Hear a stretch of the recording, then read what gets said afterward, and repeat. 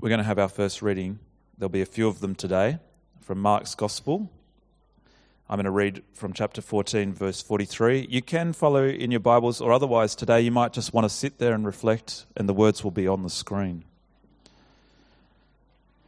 Just as he was speaking, Judas, one of the 12, appeared. With him was a crowd armed with swords and clubs, sent from the chief priests, the teachers of the law, and the elders. Now the betrayer had arranged a signal with them. The one I kiss is the man, arrest him and lead him away under guard. Going at once to Jesus, Judas said, Rabbi, and kissed him. The men seized Jesus and arrested him. Then one of those standing near drew his sword and struck the servant of the high priest, cutting off his ear. Am I leading a rebellion, said Jesus, that you have come out with swords and clubs to capture me? Every day I was with you teaching in the temple courts, and you did not arrest me. But the scriptures must be fulfilled. Then everyone deserted him and fled. Mark 14:55. The chief priests and the whole Sanhedrin were looking for evidence against Jesus so that they could put him to death, but they did not find any. Many testified falsely against him, but their statements did not agree. Then some stood up and gave this false testimony against him. We heard him say, I will destroy this man-made temple, and in 3 days will build another, not made by man. Yet even their testimony did not agree. Then the high priest stood up before them and asked Jesus, Are you not going to answer? What is this testimony these men are bringing against you? But Jesus remained silent and gave no answer. Again, the high priest asked him, Are you the Christ, the Son of the Blessed One? I am, said Jesus, and you will see the Son of Man sitting at the right hand of the Mighty One and coming on the clouds of heaven. The high priest tore his clothes. Why do we need any more witnesses? He asked. You have heard the blasphemy. What do you think? They all condemned him as worthy of death. Then some began to spit at him. They blindfolded him, struck him with their fists, and said, Prophesy! And the guards took him and beat him. Very early in the morning, the chief priests, with the elders, the teachers of the law, and the whole Sanhedrin, reached a decision. They bound Jesus, led him away, and handed him over to Pilate. Are you the king of the Jews? Asked Pilate. Yes, it is as you say, Jesus replied. The chief priests accused him of many things, so Pilate asked him, Aren't you going to answer? See how many things they are accusing you of? But Jesus still made no reply, and Pilate was amazed. Now it was the custom at the feast to release a prisoner whom the people requested.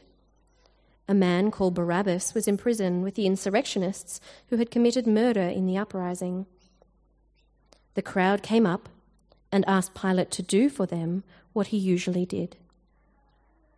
Do you want me to release to you the king of the Jews? Asked Pilate, knowing it was out of envy that the chief priests had handed Jesus over to him. But the chief priests stirred up the crowd to have Pilate release Barabbas instead. What shall I do then with the one that you call King of the Jews? Pilate asked them. Crucify him! They shouted. Why? What crime has he committed? Asked Pilate. But they shouted all the louder, Crucify him! Wanting to satisfy the crowd, Pilate released Barabbas over to them. He had Jesus flogged and handed him over to be crucified. Imagine that. Imagine being Barabbas in that moment. There you are on that very first Good Friday morning. There you are waking up in prison. This is not something out of the ordinary for you. Prison's been your life for a while now. You see, Barabbas was a bit of a thug, a street thug. He'd murdered people in the past. There was this uprising. Maybe Barabbas was part of organising it. Maybe he wasn't. Maybe he just made the most of the opportunity. We're not sure. But during the uprising, Barabbas struck. He took the life of people. And then he got caught. And now he's in prison. And pretty soon he's facing the death penalty. So imagine being Barabbas, waking up on that Friday morning, wondering how you'll pass the day, waiting for the day that they come to end your life, hoping it's not today, dreaming of being on the outside again. Imagine being Barabbas. And then you hear the guards coming. Only this time they don't come to give you the regular crumbs for breakfast. This time, well, they drag you out. And you think to yourself, well, this is it. The last few moments of this world for you. Imagine being Barabbas. And the guards, they drag you up out of the prison. And the first thing you do is it's close your eyes. It's avert your eyes because it's so light. It's so bright outside. The sun is blinding. You haven't seen it in days and days and days. And so the guards, they go on and they drag you out, and you keep blinking to try and understand what's going on, to try and let your eyes do their work again. And the noise of a crowd draws closer and closer. And when your eyes can finally make sense of what's going on, there you are in front of this noisy crowd, this angry mob. Imagine being Barabbas. You start to look around and get more aware of what's happening beside you, and you notice you're not alone actually up there in front of the crowd. There's the Roman governor Pilate, and there's Jesus beside him. So you'd heard about Jesus before. Everyone heard about Jesus, even people in prison. He's some kind of teacher, a healer, a miracle worker. Some people called him a prophet. Who knows? And here he is with Pilate, and you start to wonder to yourself, well, maybe Jesus got into politics somehow. But as your eyes keep adjusting to the daylight, well, you start to notice the bruises on Jesus' face, the black eyes, the handcuffs and the shackles. And it dawns on you, Jesus isn't here as a politician. Jesus is here as a prisoner. He's just like you. And you think to yourself, what's gone so wrong for him? And that's when you notice the crowd again. They're noisy. No, they're more than noisy. They're chaotic. They're on the verge of a riot. And in that moment of confusion where everything is just coming to you, turn to the guard and you ask him, hey, what's going on? Oh, but that's a mistake. Your mouth went into gear before your brain. You remember, you're not supposed to say anything to the guard. So you brace yourself and you wait for his fist to beat down on you, but it doesn't come. And so you look up at the guard again and you see him smirking at you. And then to your surprise, he tells you the story of what's just happened. He tells you Jesus has made some of the Jewish rulers, Jewish authorities upset. They didn't like him, something about religion, something about the temple, something about being a special person. Not much of it made sense to the guards, you see. But he says that the Jewish leaders, they arrested Jesus. It happened just last night. They arrested him. They had a little trial amongst themselves, and apparently it was a complete sham, he tells you.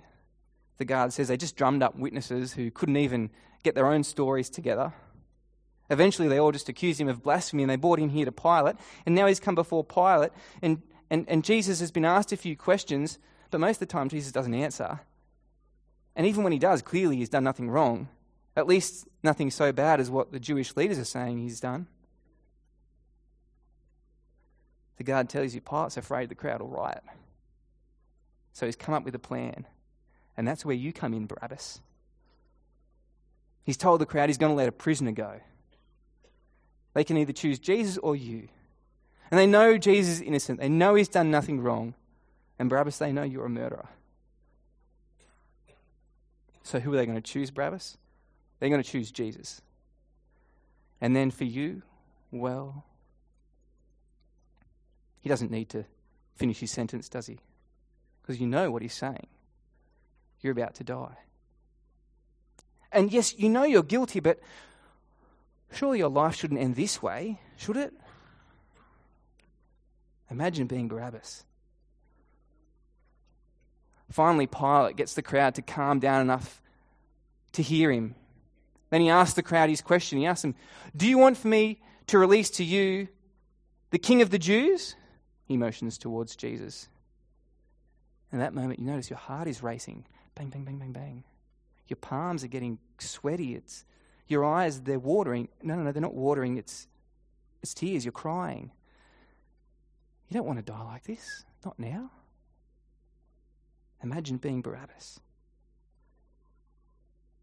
And before Pilate can get to your name, you hear a murmur in the crowd. And one of the Jewish leaders yells out your name, "Barabbas!" There's that one split second of complete silence everywhere. But then someone else cries out, "Barabbas! Yeah, release Barabbas!" And another, "Barabbas!" And another, "Barabbas!" Pretty soon it seems like the whole crowd is calling out your name, "Barabbas! Barabbas!" You begin to wonder, am I hearing things? And then it dawns on you, wait a moment. This is your freedom. If people keep crying out your name, well, Pilate's got to let you go. And that's exactly what happens. The crowd keeps crying out, "Barabbas! Barabbas! Barabbas!" You notice your heart, it's still racing, but no longer with fear. Now your heart is racing with joy. You feel a cold sweat, but it's got nothing to do with anxiety. It's relief. It's utter relief. It's anticipation that's rushing through your body now as you think, what could be? It's really happening. You're going to get a second chance. You sneak a peek at the guard who looks completely dumbfounded. The same is said for Pilate. Imagine being Barabbas. Because this is it. You're free. After a while, the guard comes over and he takes off your handcuffs. He gets the shackles off your ankles. And you take that long-awaited first step of freedom. The guard starts to lead you away towards the prison exit. Imagine being Barabbas. But you stop. You become aware of the noisy crowd again. They're not shouting your name anymore. They're shouting something different now. They're shouting, "Crucify! Crucify him! Crucify!" And you know their shouts aren't directed at you. Their shouts are now directed at Jesus.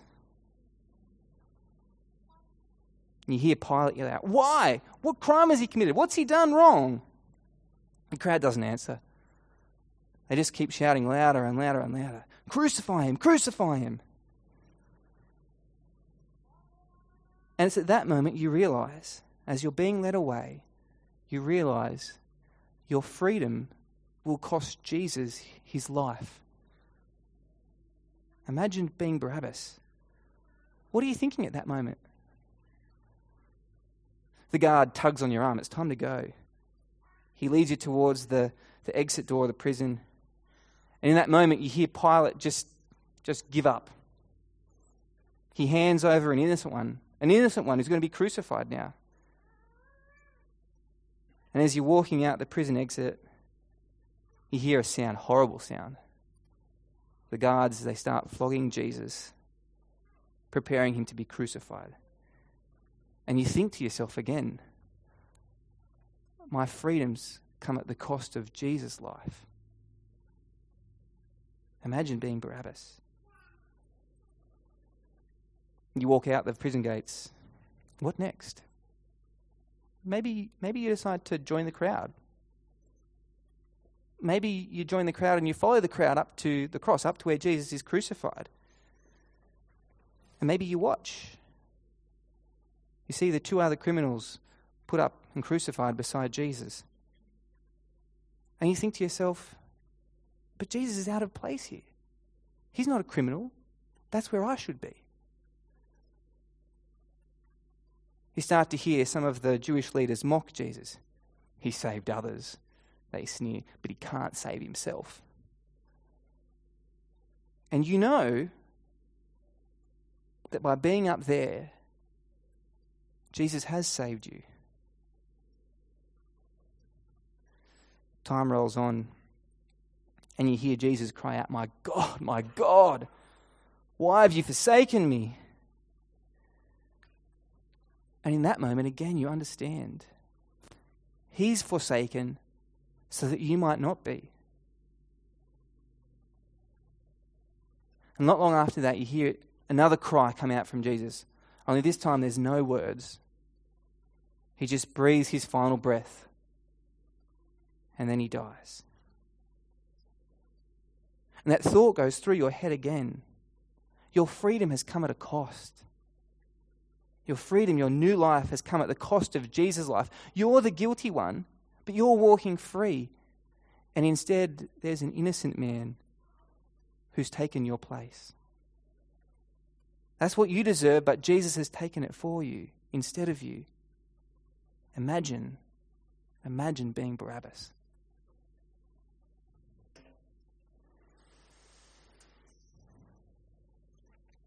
I've got a friend. His friend has a big tattoo across his chest. In big, bold letters, the tattoo says, "I am Barabbas." His name's not actually Barabbas. His name's Ben. But he's got this tattoo because he completely identifies with the experience of Barabbas. Now, Ben's not a murderer. He's never spent a night of his life in jail. Unless he's been lying to me, he doesn't have a criminal history at all. So how does he identify with Barabbas? See, Ben has never offended the police or the law or the country. But actually, he realizes he's done something far worse. Ben has offended God. See, Ben has lived in God's world and he's enjoyed many of the good things that God has given him. The sunshine, the beaches, his wife, his family, his trip overseas, his education, the breath that constantly comes in and out of his lungs. Ben's enjoyed it all these good things that God has given him. But he didn't want God.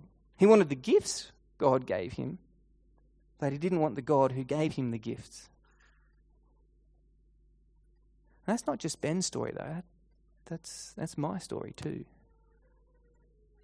Isn't it your story? We may not be murderers like Barabbas, but we've offended God. And that's why Ben got the tattoo. That's why Ben identifies himself with Barabbas. Barabbas was the guilty one, and he walks free. And instead, Jesus, the innocent one, well, Jesus suffers and dies. Ben's the guilty one. And before God, I'm the guilty one. And you're the guilty one too. And yet we can go free. We can be saved. Because Jesus died on the cross. And when he died, Jesus took the punishment that Ben deserved, that I deserve, that you deserved. He did it so we can walk free, so we can be saved. Just like Barabbas, our freedom, our salvation, it comes at a cost. But Jesus is the one who pays that cost. This is how a different part of the Bible puts it. Christ suffered for sins, the righteous for the unrighteous, to bring you to God. Just like Barabbas, we're the unrighteous ones, the guilty ones. But we don't suffer punishment for sin, punishment for offending God. Jesus is the righteous one, the innocent one, and he suffers instead of us. He dies in our place.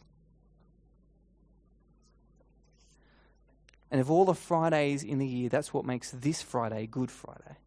Because I'm Barabbas, guilty before God, and yet because of Jesus, I'm set free. Jesus takes my penalty. Now I can come back to God. What about you?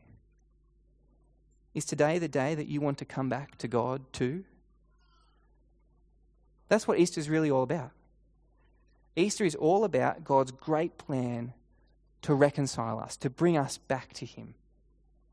So, Is today the day you want to come back to God?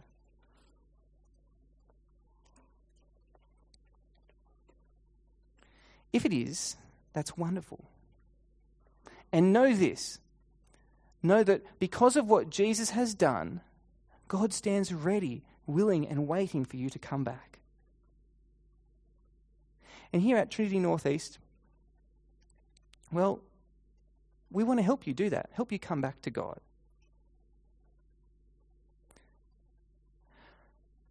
One of the ways we'd like to help you to do this is through the contact cards. Stephen mentioned these little slips before, they're in your outline. There's a box on one of the sides up the top that says, I'd like to find out more about Jesus. So if that's you, if today you'd like to come back to God, pop a tick in that box.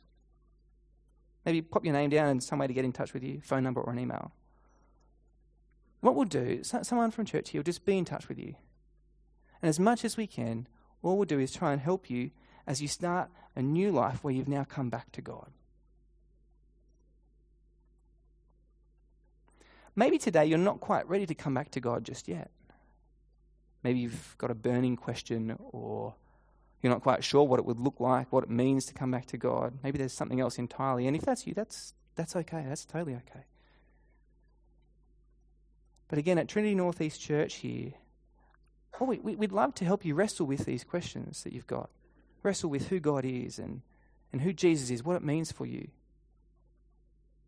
And if you'd be happy to have those conversations with us, we'd love to help you out there. Why don't you tick that same box on the slips? Don't worry, you're not signing away your life to anything. We won't keep bugging you year after year after year.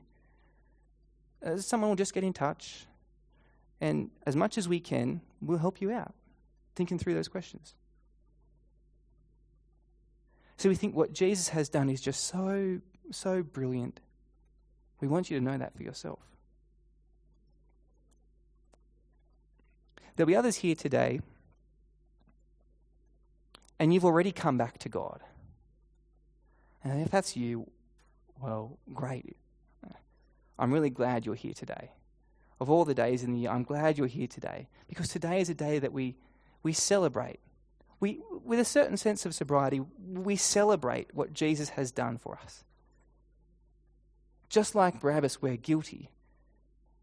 And just like Barabbas, the innocent Jesus takes our place. So friends, if you've already come back to God, I want to encourage you on this Good Friday, be thankful. Be thankful to Jesus for what he has done.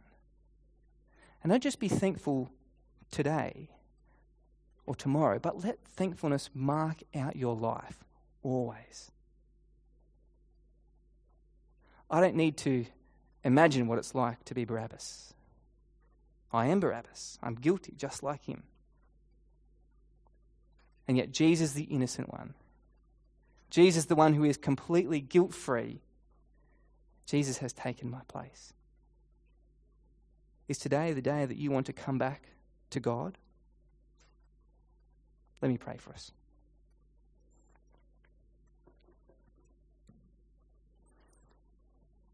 Our Father in heaven, we're saddened to consider the death of the Lord Jesus.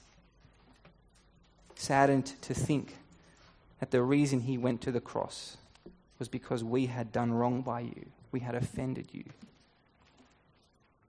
And yet we praise you for your great plan of rescue. The way that you have brought us back to you through Jesus. Father, please help us respond to you today, coming back to you, being thankful to you. We ask this in Jesus' name. Amen.